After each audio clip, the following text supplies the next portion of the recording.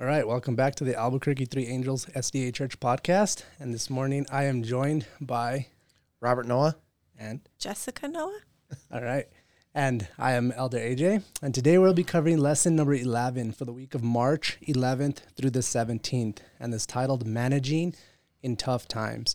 Before we get started, do you want to open up a prayer for us? Absolutely. Father, as always, we welcome your Sabbath days. We ended this past week, and we are once again reunited in your presence. Lord, we ask that as we go through this lesson, that not only will we be able to remember the times where you helped us through when it was rough, but Lord, that we can take that strengthened faith that you have established in us and use it for the times ahead. We ask that this lesson will be a blessing to not only us, but those that are listening, those that will listen in the future. And we ask that everything will be done according to your will and according to your glory. For Jesus' name, we ask, amen. Amen. All right, so our memory text this morning is found in Psalms 50, 14 and 15. And it reads, "Offer to God thanksgiving and pay your vows to the Most High. Call upon me in the day of trouble, and I will deliver you, and you shall glorify me." That day of trouble that it's talking about, right? We always talk about the day of trouble, and we often look at it as something that's going to happen in the future. But realistically, for most of us, a lot of people are facing trouble right now. Daily. Right? Yeah, we're all dealing with some type of trouble. We're all going to go through something that, whether it seems small to another person, but for us, it can be a really large thing, something that we're going to have to deal with. And we know many people, even in our own church today, are dealing with troubles. They need prayer. They need us to anoint them. They need us. They need our companionship and our friendship. And that's something that we don't always think about because we're always like, oh, it's in the future. It's going to be something that's going to happen later on, right? So when we think about that, there's always going to be a strong urge for us to think about ourselves first and our families. And that's natural. I think, and I was actually thinking just yesterday about the early church, the during the book of Acts, the apostolic church, and how where it says, they commune daily together, they broke bread together, and how we have a tendency to meet at church, but really we don't know anything about most of our church members' personal life because we don't interact anywhere outside of church. And really it has a little bit of connection with my sermon today, is how are we supposed to come together in a unity of the truth when we're not unified? We don't know anything about each other. We don't, and it has become more self-centered. I'm worried about what I need to do for me, whereas in the apostolic church, everything was for the unity of the believers. Yeah. And I think it just, I think we need to get back to that as a movement. And I think when we talk about unity, a lot of times we think about it as, oh, we're all here at church and we all believe the same thing, but we're not really unified in anything else beyond that. Like, yeah, you believe the Sabbath, I believe the Sabbath, you believe. But it's just like where it says, that if you believe, it's good, but the demons believe and tremble. It's not, belief in itself is not enough. It's an active belief. Like my wife and I were talking just on our drive into work today. To church. And We were driving to church. But where in Romans, it talks about, in Romans chapter 4, it talks about Abraham believed and it was counted to him for righteousness. Yeah. But what did he do with that belief? And then you go to, Hebrews 11. Well, he acted on the belief that he had, and that is faith. And that's the thing. I think I talk to many people, especially young people growing up in the church, and I know that many have left. And I've had the opportunity to talk to some of them after they left, and like, what was the biggest reason that they left? And they said, well, I really had no friends at the church. Right. I knew a lot of people. I knew everybody, and everybody was very nice to me, but I had no friends. And so after they left from church, when they left, Sabbath, They didn't talk to anybody who thought like them. They went back to work and worked with people who didn't think like them. They hung out with their friends from the neighborhood who didn't think like them. Right. So it was hard for them to be able to continue to have that mindset throughout the week when they didn't have any friends who they were able to hang around with, you know? And I know that's something that we've probably all dealt with at some point. Well, I've even thought, you know, I point, just like everything else, I point all my thoughts and my directions kind of at me as well as outward, you know. Is there something in our personal life that we don't want the people from church to see? Yes, you know, is that part of the reason that we segregate from our church family away from church? Is like, well, I know I shouldn't be doing this, and as long as nobody knows, it's going to be okay. You know, could that be part of the reason? You know, remember, you know, when I was a kid back, you know, in the late 70s, early 80s, you know, you just showed up to somebody's house, knocked on their door, and they invited you in, you visit. Yeah. Now you have to plan it ahead, and they're like, everybody's like, oh, well, they're, you know, the elders are coming, the pastor's coming, and, you know, they clean up everything, put stuff away, you know, so it's out of sight, out of mind. And is that the life we're living? Is it, because that's more of a facade than a true experience. That's a good point. And so, like it mentions here in the lesson, it talks about that our world sometimes, it seems like it's spinning out of control. And we know that that's the case. Just turn on the news, right? We see wars, bloodshed, crime, immorality, natural disasters, pandemics, economic uncertainty, especially now, political corruption. And we think that, you know, it's easy to look at all of this stuff and look at it on the news and say, well, that's happening over there. And it's easy to not, you know, kind of to wrap yourself up in it. You don't want to be part of it. It's easier to say, well, if I just don't watch the news, then it's okay, right? Everything's going to be all right. But realistically, a lot of these things are going to have an impact on us at some point. Well, I'm going to try not to preach my sermon, you know. Yeah. But, you know, all these things, and I'm going to actually use 2 Timothy chapter 3 which we'll probably read in a while. But I'm including that in my sermon today also. But when you get to having a form of godliness but denying the power thereof, this is not the world that Paul is writing about. Mm-hmm. This is the church. You know, all these unholy attributes that we see listed are going to be evident in the church. Because we already know that's going to exist outside of the church no matter what. It's already there, right? It's the world. We already know it exists in the world. Yeah. That's not our concern. Our battle is not with the world as much as the world trying to encroach and pollute God's church, God's people.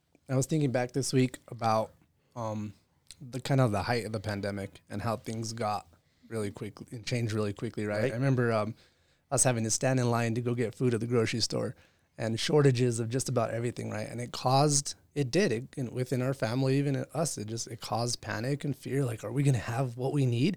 And automatically you're just trying to protect your family, right? You're trying to do what you need to take care of your family.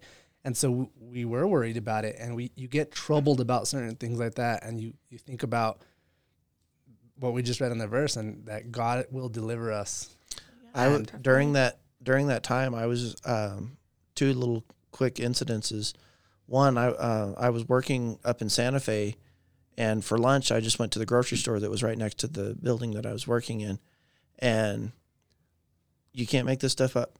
There, 2 people actually started a fight over the last bag of beans on the aisle next to where I was. It was a physical fight. Yeah. And they had to bring security in and, over a bag of beans. And on the lighter, more humorous side, I was, a couple weeks later, I was driving behind a little truck. I think it was up on Paseo del Norte, and I saw a little bumper sticker on the back window, and it said, "I survived the toilet paper shortage of 2020. Well, I have something to share about that. I was a single mom of 4 kids at the time. Well, I still have 4 kids. But anyway, I couldn't just buy toilet paper, like bulk toilet paper, and just keep it at home, which a lot of people do and did before the pandemic. Mm-hmm. But they were buying, like, outrageous amounts of toilet paper, and I had one left, and I heard about the shortage, and I thought, oh, no big deal. And I went to like 4 or 5 different stores. I could not find toilet paper. And I said, all right, Lord, well, I don't know what we're going to do. We're going to have to get creative. Anyway, my boss, she bought extra toilet paper. She gave me 2 big, I don't know, they're not cases, but big things of toilet paper. And they lasted me pretty much through the whole time. through the pandemic. But it was, I attribute that to God. You know, he provided for us when we needed, you know. And one of the things that what happens with us when we go into trials or problems or issues that we're burdened down with, the thing that it causes is that we get so caught up in it that we fail to remember God. Right. Because we're so wrapped up in making sure we have what we need that the first thing that should come to our mind is like, hey, let's pray about it. Let's go to God. And no, we try to, how many stores can I go to, right? Like you mentioned, what can I do? How can I do some type of trickery to get what I need, right? But instead of going, and that's kind of the whole point of this lesson is the fact that, hey, when something happens, go to God in prayer. Trust him. And that's hard. It seems so simple, right? When you read it, it seems so simple, but it's so hard because that's not our natural response to do it. It's just not. We're just wired to be able to, let's fight for ourselves. Let's go fight for what we need and get what I need right now. And that goes along with what Jesus said, you know, take no thought for tomorrow, what you will wear, what you will eat, what you'll drink. You know, the pagans worry about these things, you know, and you know, have faith in that God will provide. Yep. And so it's, and when you really, it takes a lot of stress out of your life if you can actually manage to do that. And if you're walking and leaning on God constantly, you see these things coming and you don't have to worry about it because you know that God has always seen you through and he's not going to stop now. Yeah. And that verse that you just read, right? It says right there, for the Gentiles eagerly seek all of these things. For your Heavenly Father knows that you need all of these things, but seek first his kingdom and his righteousness, and all of these things will be added unto you. When very few of us, when you think about it, when you think back to even through the hard times that we went through, very few of us has ever lacked to the point where, you know, when was the last time you ever went 3 to 4 days without food or water? Most people have not. And we say, oh, well, somebody is homeless. They probably have experienced it.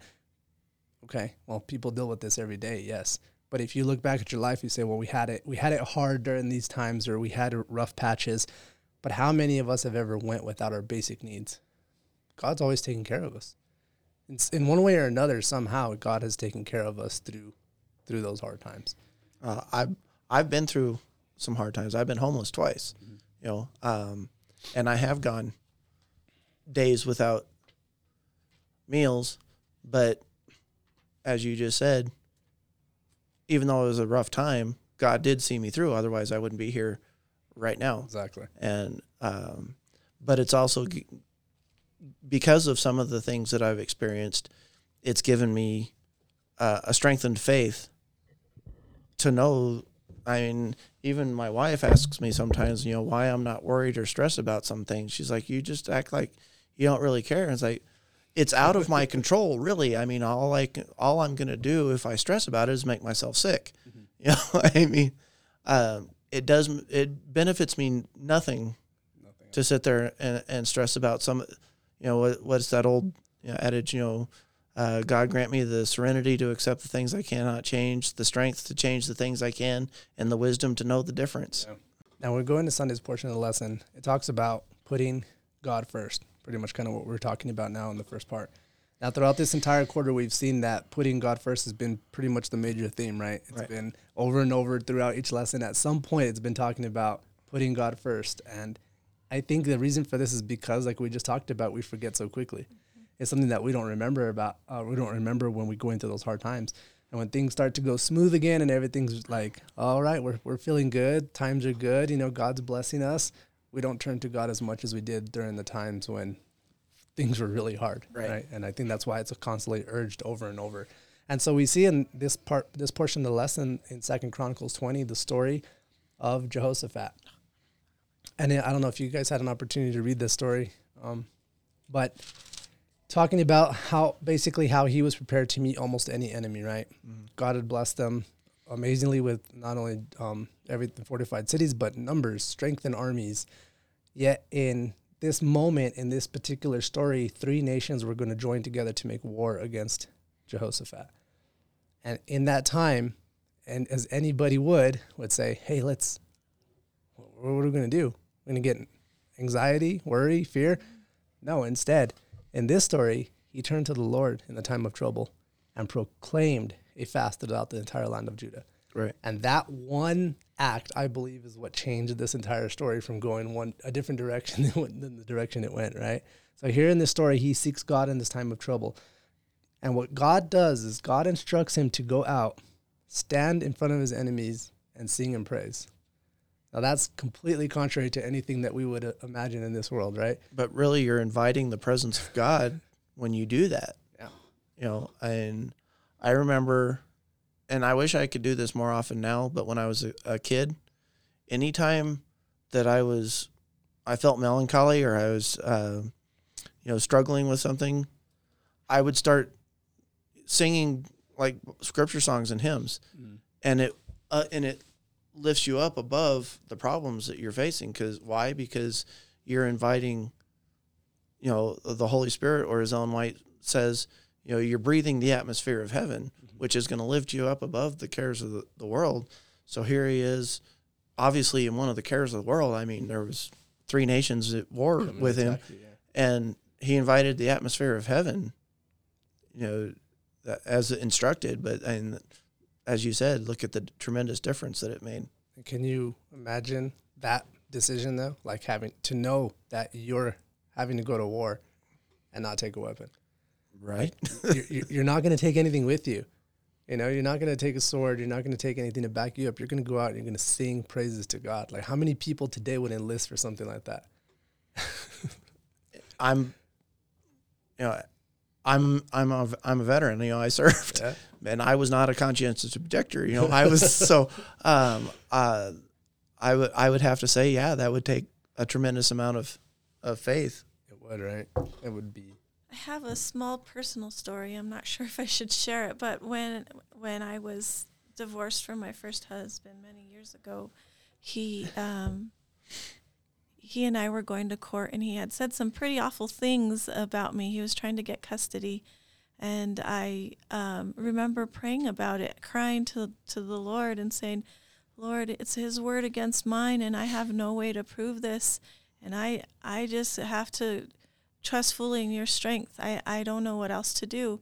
And, everything turned out. I even got sole custody of my kids, and I just know that it was God's working, because there's no way I could have done any of that on my own. Yeah. So I think that there are instances where people don't realize, they're relying on God in those difficult times. They just kind of cry out to God, and he's there, Yeah, and that's not always our natural response either, right. Because in the situation where somebody's attacking you personally, we want to attack them back, like, personally. Yeah, we want to go back at them and say, not only do we want to protect our own image and our own name, but we want to attack them back and say, well, if you're saying bad things about me, I have a list of saying bad things about you too. And that's always the temptation. But in those situations, like, you know what?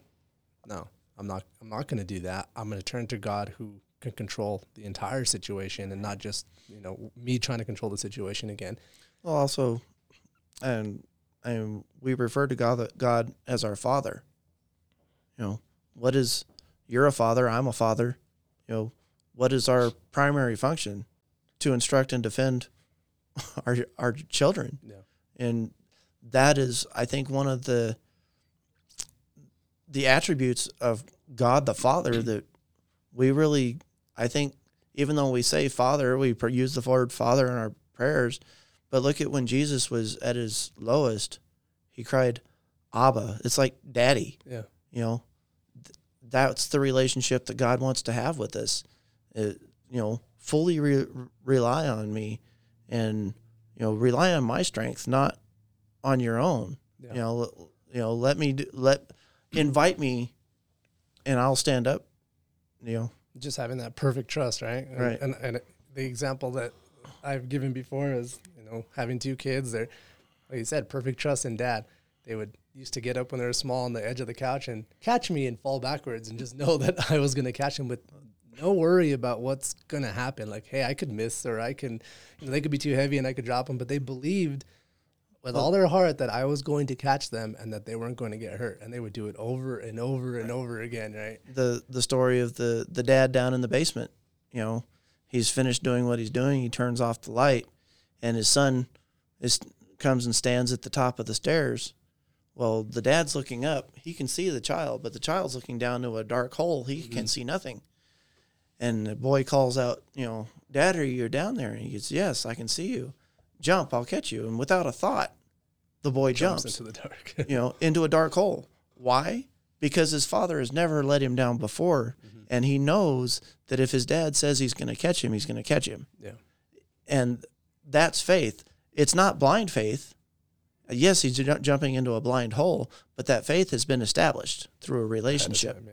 And that's what God wants with us. He wants to establish faith through a relationship. And like you said, it's not just what you can see, because he can't see it. Right. What he sees is darkness. There's nothing in front of him other than the fact of... But God can see the whole picture. Yeah. What's even cool about that is when we have a relationship and we spend the time with him, we begin to take on some of his traits and characteristics, and we reflect those on others.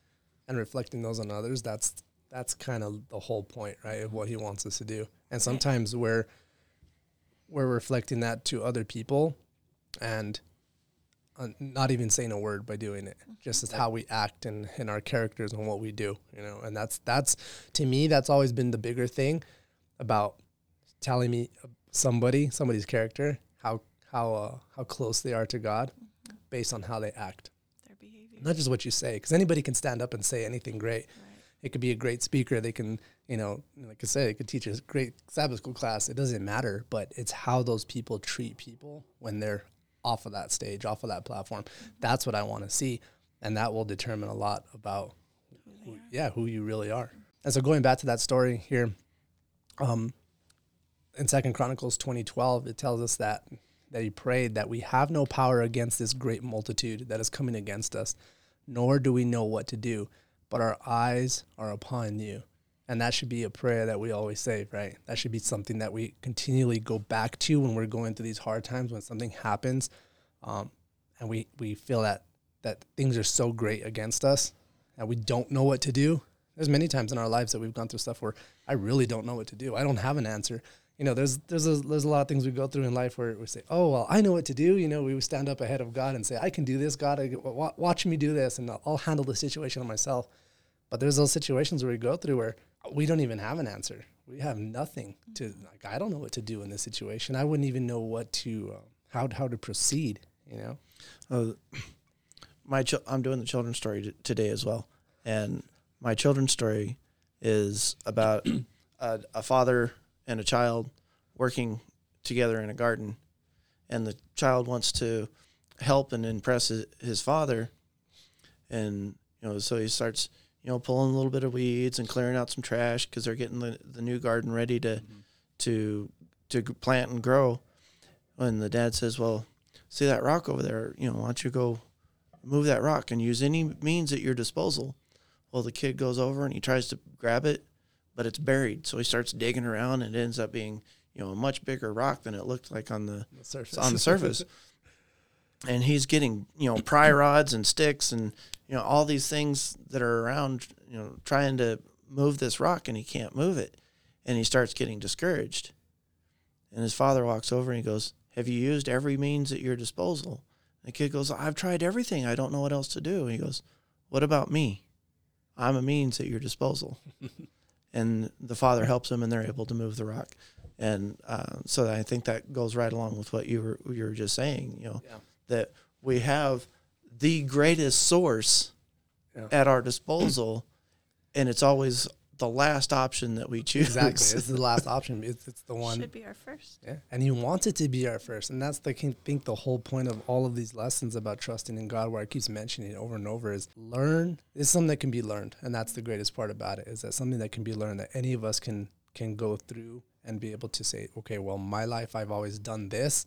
you know what, I'm gonna try God's way next time. When something happens, I'm gonna try putting him first and see what happens and see the outcome. Because I could look back at all the situations in my life and say, well, I didn't put God first here, right? Right. And I saw the outcome. I saw the consequences that I had to do off of my own actions. But the times I look back and say, well, those times when I put God first, and wow, that thing was a lot easier than it really was, than I thought in my head. Right.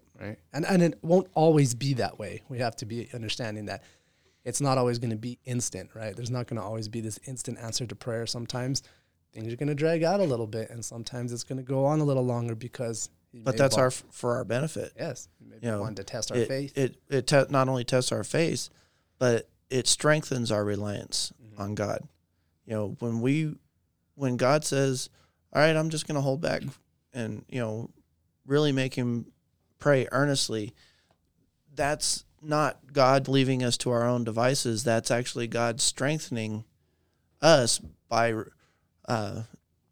relying more heavily on him than we originally were. Yeah. You know, it's not that he wants us to fail. It's that he wants us to understand that, you know, the success is going to come through our reliance on him. Yeah. And if it's just constantly giving us everything like a genie, one after another, what kind of relationship is that? Even for us on our end, isn't it? It's that I ask, you give, I ask, you give. And he's like, well, I really want to see your heart. I want to see what your true intentions are. I want to see if there's more than just you wanting to receive something from me and then you go on your way. Right. It's established. So as we move on to Monday, talking about trusting God, not your own resources. So we already know that it's in our human nature, right, to trust our own works, or in this case, our resources. What do you guys think are modern day resources that we trust in? Obviously, finances. You know, more than anything, right? That's and that's one thing that I've shared, you know, with different testimony and stuff, with, you know, different things that I've done in my life, where if I would have become successful in the things that I was aspiring to do, that I would have never come back to God, because I would have seen myself as self-made, and I would have not seen my need. So I think, and some people handle different things better than others. You know, some people can handle finances better than others. Yes. You know, but it is a big temptation when you're financially secure that, well, I'm not as dependent on God because I've got all this myself. Yeah. And then you're like Nebuchadnezzar, isn't this the great Babylon that I've built? You know. So especially retirement accounts, investment accounts, we could put a lot of trust in those things because it's, our future is secure. But look at right now, care of, you know, right now, people that are wealthy, as soon as they're the cancel culture that's going on right now, it literally takes a stroke of a keyboard to lock them out of their own finances. You know, and people that are worth millions that can't access their accounts because somebody has locked them out. So there is no security, even if you think you have all that. Because nothing is with actual money anymore. Everything's electronic. It really literally takes somebody to push a button, and all of a sudden you can't access. Yeah, wasn't there a large bank recently that lost all their money somewhere in California? Yeah, Nick mentioned it last week, the Silicon Valley Bank. Oh, yes, Silicon Valley, that's right. This past week, 2 more banks in New York. And so it's like, you look at that as saying, well, that's just a small number of banks, but it still is enough to cause people to start to panic just a little bit. Like, well, if those banks failed so quickly and so easily, what about my money?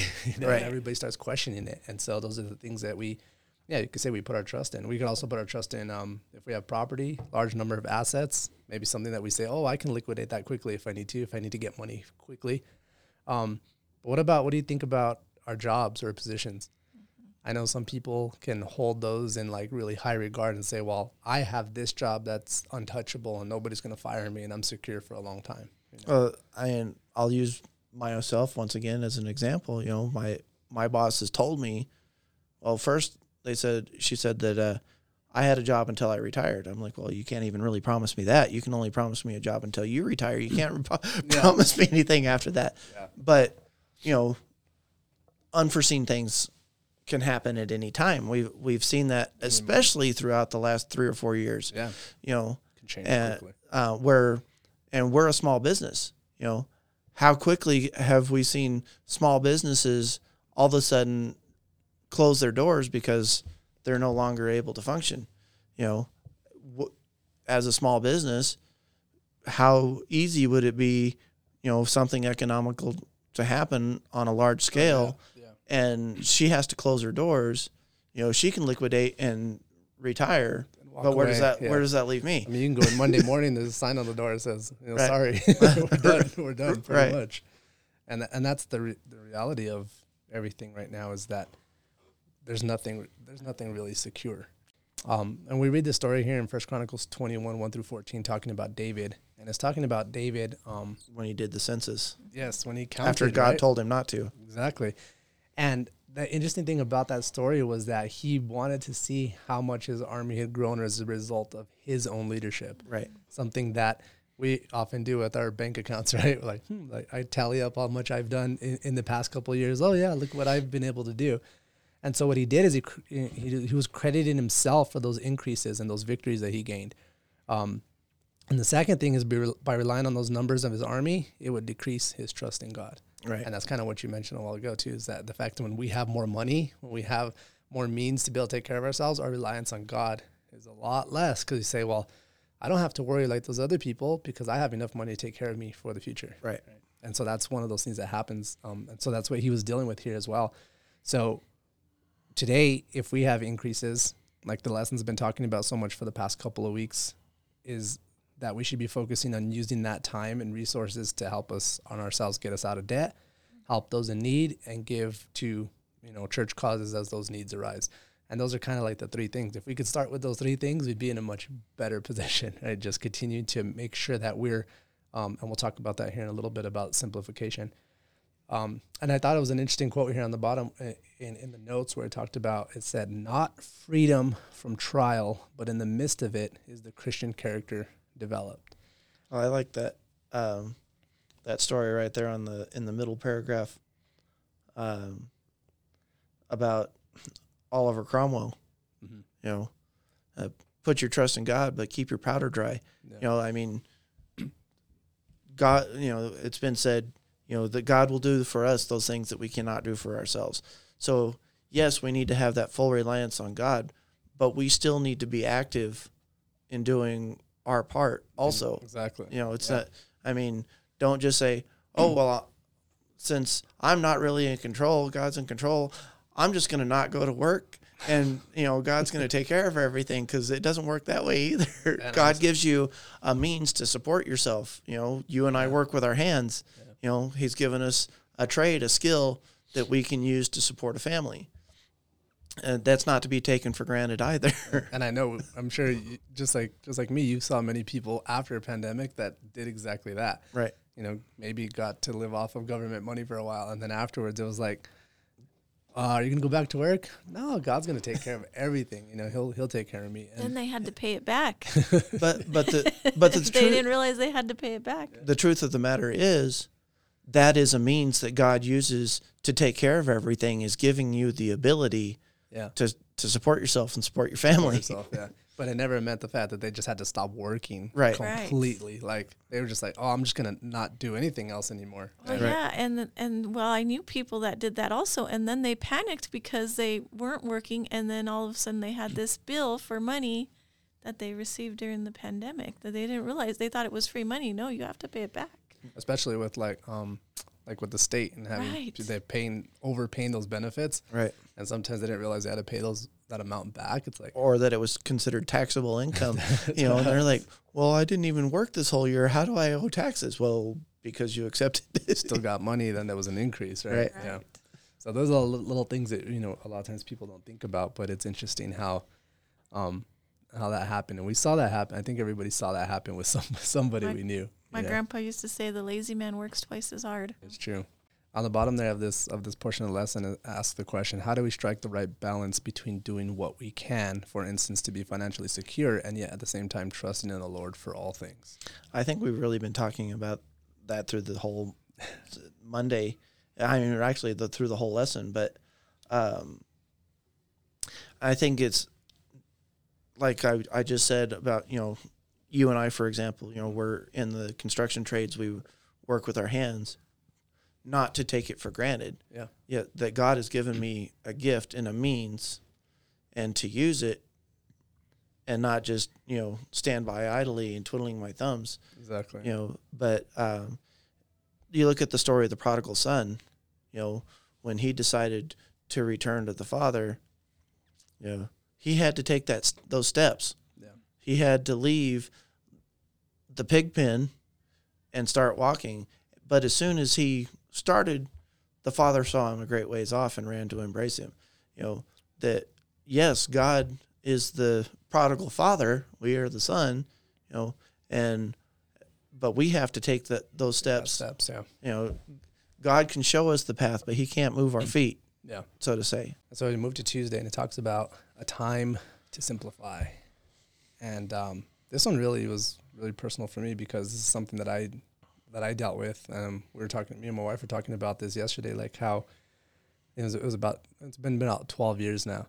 And we went through extremely hard time. I pretty much lost everything. They repossessed my truck.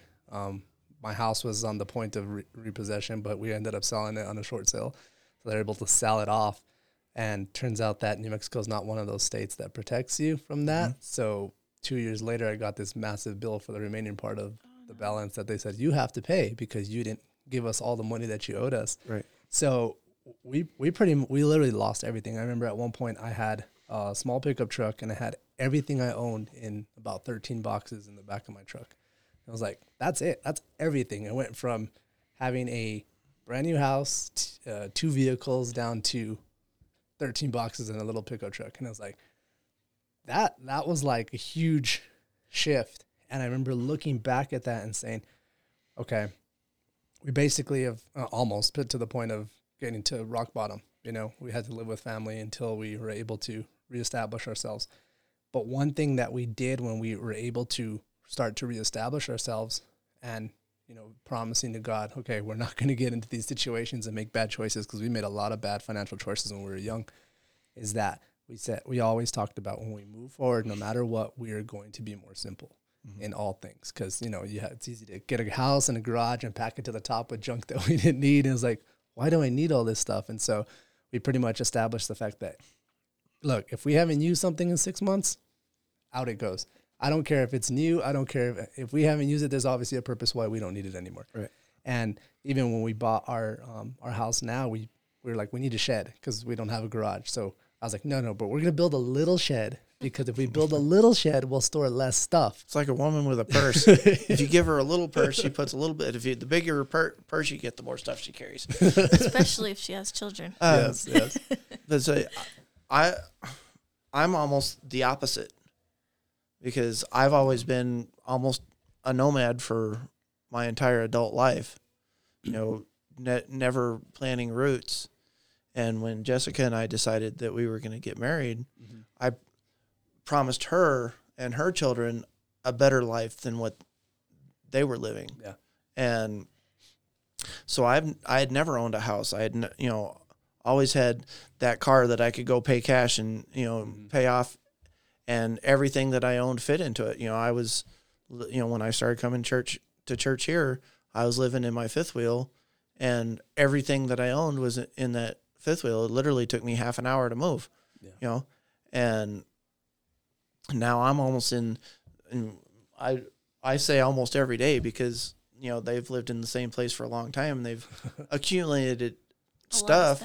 And I'm like, I have 4 kids too. We have more stuff than we have room. Yeah. Can we get rid of some of the stuff? Well, no, we can't get rid of this and we can't. Well, I have like a chest of all like things the kids made and some things that were my grandmother's. Okay. But no, I'm just saying for me, with the lifestyle that I lived up until this point, I never had anything that I couldn't walk away from. Okay.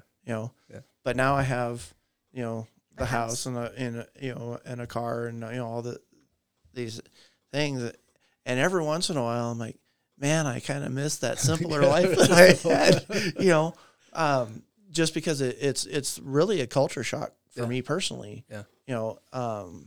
but we're still as a means of providing a life, but still simplifying. You have to. There's a balance there. You have to balance that out. There's a balance, yeah. And that's one thing that we had to do for ourselves, is just it had to be a good balance of, okay, this is the core things of what we need and what we need to have, and then there's this extra stuff that we know we don't need. Sometimes we want, or sometimes we just hoard because we just feel like that's what we need to do. But one of the things that we dealt with early on is that we were always, the reason why we got in that situation in the first place is because we were always chasing what other people had. Like, oh, this group of people, our friends here, they have this, so we need to get this too. Keeping up with the Jones. That's right. And we did. We literally were following that to the T of just like, we have to keep up. We have to keep up.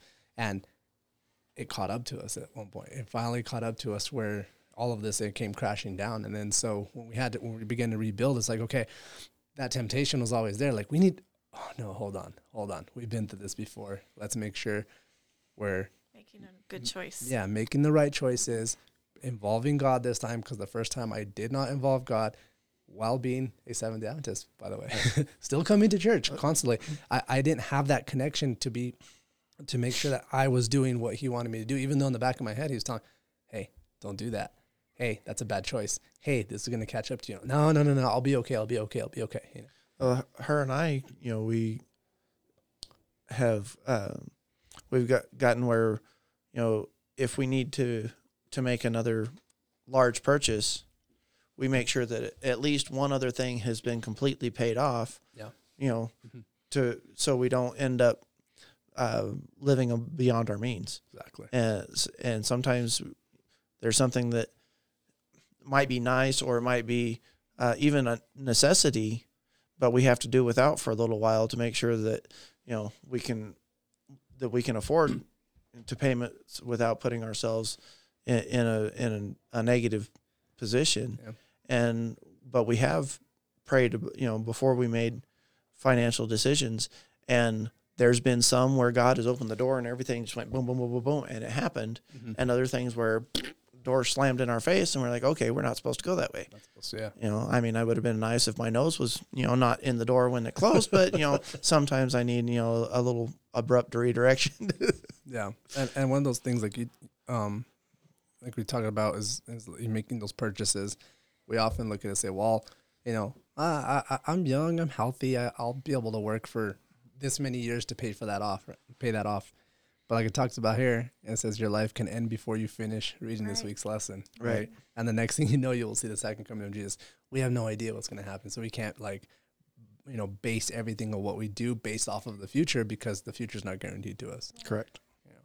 And that was one of the main points that I was thinking about on this lesson as well. And another one of those questions on the bottom that was interesting was, if you knew Jesus was coming within 10 years, how would you change your life? Within 5 or within 3? And even if you want to rephrase that question to something else and say, how would you change your life if you knew you were going to die in 3, 5, or 10 years? What would we do different than what we're doing today, and how we're planning for our future? When I was a kid at church, so the pastor preached, a real good sermon on, preparing for end times. And after the church, I was probably 8 or 9 years old. And I think it was one of the deacons, was talking to my dad, and they said, well, what if Jesus comes tomorrow? And I turned around and looked at him and I said, well, what if Jesus comes today? And the whole foyer went just absolutely silent, but Jesus tells us that's how we're supposed to live, as if, to watch and be ready, because not, to stand, just like the Passover, stand there with your jacket on, your staff in your hand, mm-hmm. and your pack on your shoulder, ready to walk out the door. Yeah. I have a thought too. When I was a single mom, I lived up there on the hill in a single wide mobile home with 4 kids, and my rent was $500 a month, which is like nothing in this comparison day and age. Today, yeah, but that's how much I was paying a year ago. And my kids would often say, oh, these kids have this and this and that. And I would say, you know what? There's kids in other countries that you have more than they have. We have a lot. We should just be thankful for what we have. God's provided everything we need. We're happy. And And I think that's,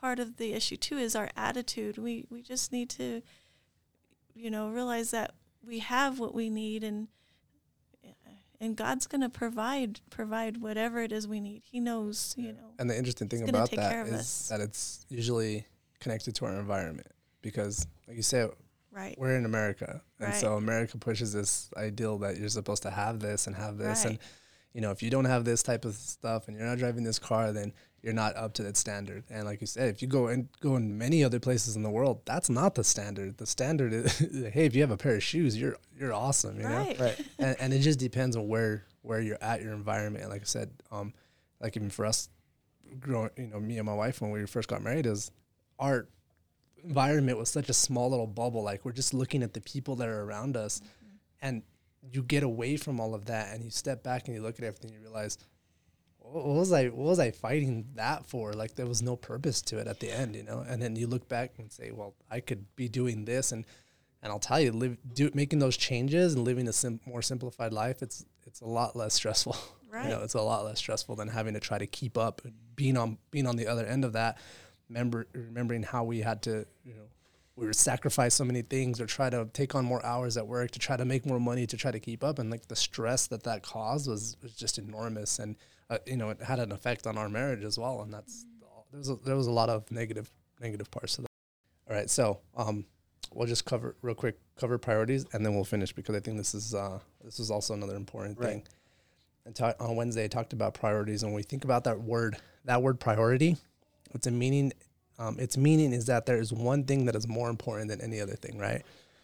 When I make a list of things to do, when I say, oh, these are the things I got to do through the week, and I put all this list down, the thing that's number one is usually my top priority. Like this has to get done no matter what. Right. But the thing, what happens sometimes is that we say, oh, I'm going to list all of these things, but this section, these 5 are my top priorities. Like I said, priorities with an S. What's the problem with that? Is that we're never going to get the things done, because we're going to think that we have to work a little bit on this one, a little bit on this one, a little bit on this one, and then we're never going to actually finish anything. And so that priority is no longer a priority, but it's priorities. And I think this is what happens when in everything that we were talking about this morning, especially in our relationship with God. My highest priority should be to follow God. I think that goes right back to that verse, but seek ye first the kingdom of God and his righteousness, and all these things will be added unto you. I think that's exactly what Jesus was talking about. That's the priority, right? Right. And instead of everything else that I throw in there at the same, oh, well, this is a priority, this is a priority, this is a priority, except the one thing that he wants us to have is our priority. Right. And we make that list of priorities. And it never works out. Right. We never actually get anything done. But it will work out if you put God first. It all will work out. It all But maybe not falls the way into we had like planned. crazy. Yeah, not in the way of my list, right? It's not Right. going to be like 1 through 7. It's going to be like 1, 3, 7, 6. So. Well, it's, God has already shown that he puts us first. What's going to happen if we put God first? He'll go before us. Isn't there a scripture? God will go before us and he'll straighten everything out. But he's already promised, he's already shown. Right. So if we put God first, let him put us first, we don't have to worry about it so much. Yeah. The hardest part is getting us to do that decision Submit. in the first place, right? Like we have to actually get ourselves in that right mindset to know when I'm going to something, that's my first response. Like over and over and over. That's what my first response is going to be. And that's the hardest part for us, is getting there. Right. Right. Cause that's not going to ever be our natural response. So basically to close everything up, this week, there's the few main points to sum up the entire lesson, is that though there's nothing in the Bible that warns against accumulating wealth, it's the accumulation of that that can sometimes have an effect on our spiritual commitments, because it's not the love of money, or it's not money, it's the love of money. Yeah. And it's not those necessarily those things are bad, because we all have need of those things like we talked about, but it's how those things get in the way of our spiritual commitment with God. Exactly. Increasing one's own wealth does not promote the Christian virtues of self-denial and self-sacrifice. Exactly. And that's one of the things that Jesus kind of went over and over with when he talked about the rich and the rich and the rich, right? It wasn't that it was wrong to be rich. It was that being rich was going to be a lot harder for you. If it blinds you, yeah. Exactly. Or if you don't see your reliance, on God, like we talked about earlier. Yeah. And finally, we need to trust God, make him our one main priority, simplify the things in life, to where everything else is secondary, right? It's God first, everything else is secondary. And like you said, like you mentioned too, it doesn't mean that we're not supposed to work hard. We're not supposed to have good things. It just means that we have to be aware that those things don't interfere with our Christianity. Amen. All right, let's close. Go ahead and close the prayer. All right. Heavenly Father, Lord, we thank you for allowing us to have this time to study the lesson and to be able to talk about these issues that we all deal with when we're going through hard times and how you want us to be able to manage them, Lord. We know that it is our natural response to be able to we want to try to take over the situation, and we want to lead before we come to you in prayer, Lord. And we pray that you will help us to realize that and help us to make the right choices in coming to you first when we're going through any hard times in our lives, whether it be financial or whether it deals with family or whether issues in the church, Lord. We ask that you will help us to think of you first, to come to you in prayer, and help us to follow your leading, Lord. Sometimes we come to you in prayer and you give us the answer and we don't like the answer, and so we go our own path anyway. And we ask that you will help us to follow the path that you have laid out for us. Give us the wisdom to discern between the two and the strength to follow. We thank you for continuing to lead us and helping us through these situations as we continue in our Christian walk. In Jesus' name, amen. Amen. This podcast has been brought to you by the Albuquerque Three Angels SDA Church. If you would like to know more about our church, please visit threeangelsSDA.org.